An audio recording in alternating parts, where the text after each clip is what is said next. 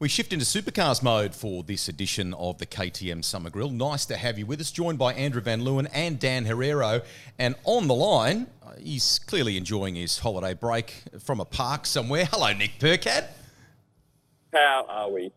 Great to have you with us, mate. Let's look back on the 2023 year, but I guess in some respects you're already looking forward to 2024. Yeah, look, it was a tough year, but happens in life. It's not always smooth sailing, and yeah, definitely got one eye on next year, but try not to get too excited. I'm getting charged by Nelson. Just walk us through what's going on there. That's Nelson. Dog park. Hey? We're at the dog park. We've just had a wash. So he's a bit nothing about. Love it. We'll juggle that. Keep going. Take my every dog.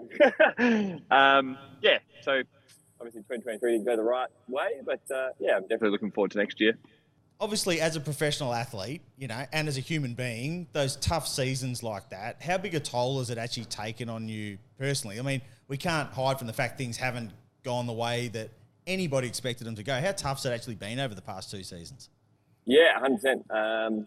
I think this year was like my worst season ever. It's the first time in my career from 7-year-old go-karting Nick to now that I haven't got a trophy in whatever I was racing. So, yeah, it was tough.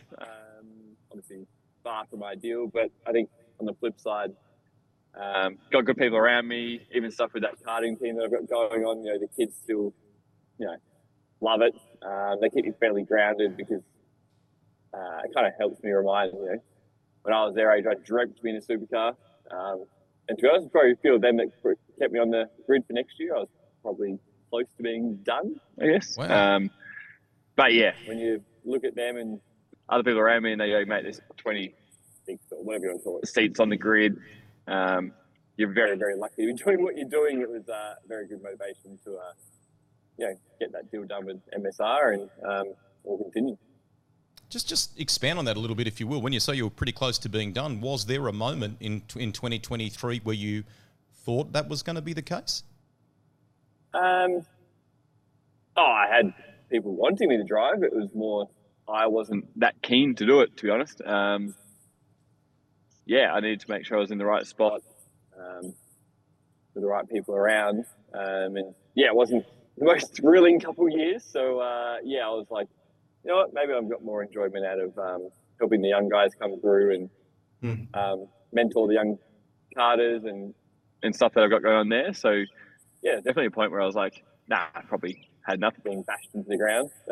Then on the flip side, after Tail and Bend, I think it was a couple of weeks after, had some small dialogue with Matt, and Tail and Bend kind of was like, yeah, you know what, still can drive. We finished fourth there, and when the car was right, it was no stress. Jumped on the plane, went up there, and within 25 minutes of being there probably, I was like, actually, this has got the right feel about it, and I want to have a crack and see if we can do a deal. And I think within an hour, it was all done, and I was happy to be. I got back on the plane, excited to be continuing. Where on the way up there, I wasn't sure. So yeah, it probably says a lot about Matt and his culture and his team. Pretty cool. What do you have any insight into why it didn't work at WAU? Like, you're a proven race winner, but it just didn't seem to happen there. Yeah, I'm not sure why, to be honest. There's no lack of trying from both parties. I look back at it, I think, when I was at BJR, I had a run there where there was different teammates and different people driving the cars, and it didn't work out for them. So I think when you're ingrained in the team, it makes a huge difference. I've said to Chaz, I've said it to Bruce and everyone, I said to Chaz, you've got a good thing going here. You need to maximise that position you're in, because it's not always greener on the other side. So, I think just for whatever reason, it didn't kind of pan out. We had this year, I think a lot of it stemmed down to it was just pure chance of the Gen 3 things going on. I think at one point there we're up to like 16, I call it Gen 3 mechanical failures from like 17 races or whatever, 17 sessions. So even that, you didn't get a fair shot at getting a result, because you're missing practice sessions, you're missing pre-season testing. I think one of them, my car didn't even run for the majority of the day. Like I think I worked out before round one, I'd done about a quarter of a mile in a Gen 3 car to others. So, it's just a snowball effect. And, like I said, no lack of trying from the WAU guys, but just for whatever reason, things in life don't work out. And that's what I kind of put it down to. I was like, it just wasn't meant to be. So, press on. And I think the good thing is it was amicable. There was no dramas. It was all just, shit happens really. So what you said, it took about 25 minutes to make up your mind at MSR's workshop. What was it exactly that was so appealing and that basically brought you back from the precipice? Oh, they're races, just pure races. Matt took me through the factory and it was like, the way he trains the mechanics and teaches them every craft you need to be a supercar mechanic rather than a road car mechanic, I guess you'd call it that. Like it's, he's like, we teach them how to weld, we teach them how to paint, we have all this going on. I think that was the big thing. I could see how much it meant to him as well, not just, the driving group. And then obviously the link in with T8, which I wasn't actually really aware of until I went up there, that they debrief, pre-brief with T8 and there's some data share there. I thought I was putting myself in a pretty cool spot with them, and I guess the smaller team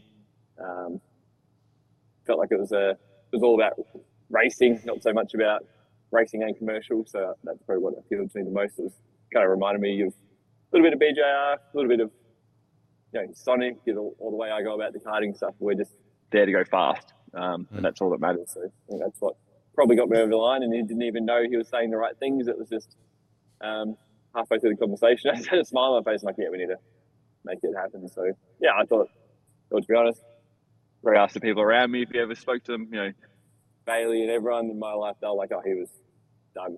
But I'm very excited. To be honest, I'm trying not to say too much. It's still December. I'm still working for WAU, obviously. So it's it's an exciting time though. Hey, you brought up the karting team and the love that you have for that project. Just give us a sense for the audience of how big that undertaking is, why it excites you, and why you've ventured down that path. I think the reason I ventured down the path is because of I think it's hard to get an opportunity now. Like harder, even in karting, it's very hard to get the right opportunity with the right equipment. Because karting kind of left the scene of dad and son in a trailer to now you need to be with a team with the right chassis under you and stuff like that. So it's very, very professional now, which is great for karting. But on the flip side, it probably makes it harder for nearly the everyday parents and kids to get it done. So I wanted to put a program together with some sponsors around the team that meant I could grab the kids that don't have the big budget to go racing. And where talent outweighs the money, I'm trying to put them in front of the right people. If I can do that, who knows? But I'm trying to give them a chance and get them on the big scene in karting in a different way. And then, the workload is large in setting it up. I think when I announced it mid-year, and that was already a couple of months after I'd decided I was doing it and started the process. And when you've got 15 karts in the factory now, 10 of them are being raced and used for testing, and another 5 will come on during the year for the drivers. Then you need the toolboxing, the spares. Like, it's a lot. It's honestly as big as what I probably remember a Formula Ford team being, So there's a lot that goes on, which is cool. And I think the big love for it is I get to meet all the kids that are aspiring to do what I'm doing. Even on the weekend, I raced at the Victorian state title race meeting in Echuca, and I actually decided to have a race, and the kids were racing, and it kind of gave me more motivation. I didn't qualify that well, and it gave me more motivation to show them a bit of racecraft, a bit of passing stuff. When one of my drivers is a bit timid with passing, so I was like, "Look, mate, you can come from a fair way back. You can do this, that," and how important it is to keep pressing on and dig deep. And I end up on the podium, which probably wasn't the quickest there, but you end up P2 for the weekend. It shows them that if you have the right mentality and racecraft and you don't have to have the best engine and the best everything on the grid to get it done. So I think that's the bit I love about it. Now, Nicholas, motorsport is dangerous, even if you're not actually driving a car or kart. Can we tell one of the great untold stories of the year so far about the finger heading into Bathurst 1000?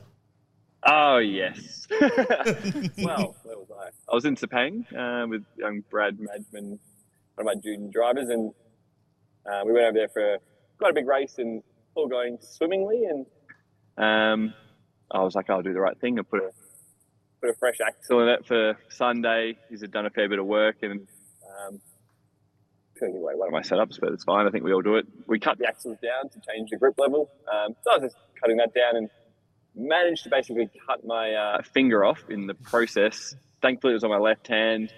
And yeah, so I flew back with it all bandaged up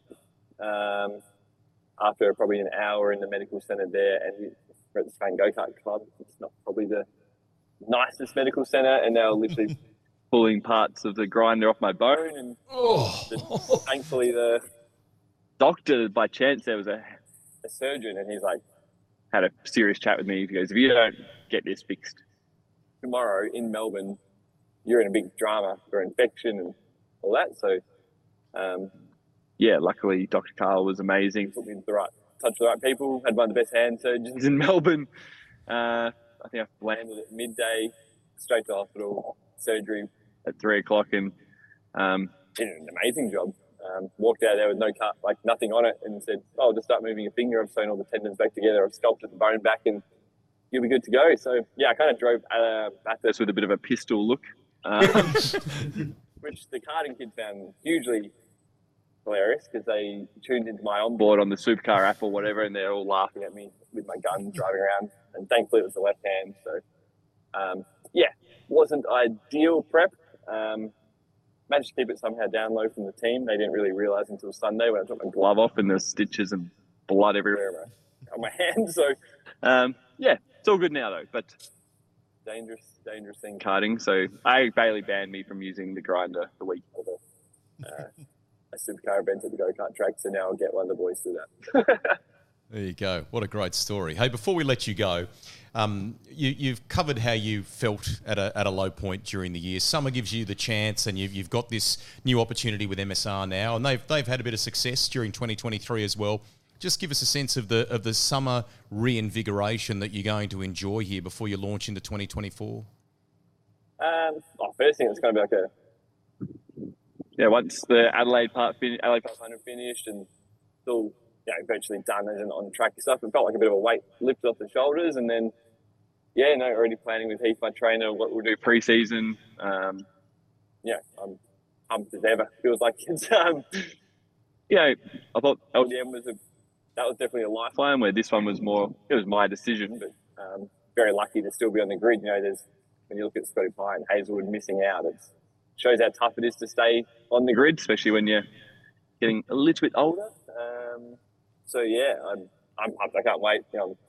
I'll be up at the workshop more than they're probably expecting, even though I'm living in Melbourne and annoying them. So yeah, I can't wait, and it'll be Bathurst can't come quick enough with round one. And to be honest, test day one, it feels weird going to Ipswich to go testing because I've never done that ever in my career since being in a supercar or Formula Ford. I've always been Melbourne based, so it's even that's exciting. So it's a whole new leaf, which is very cool.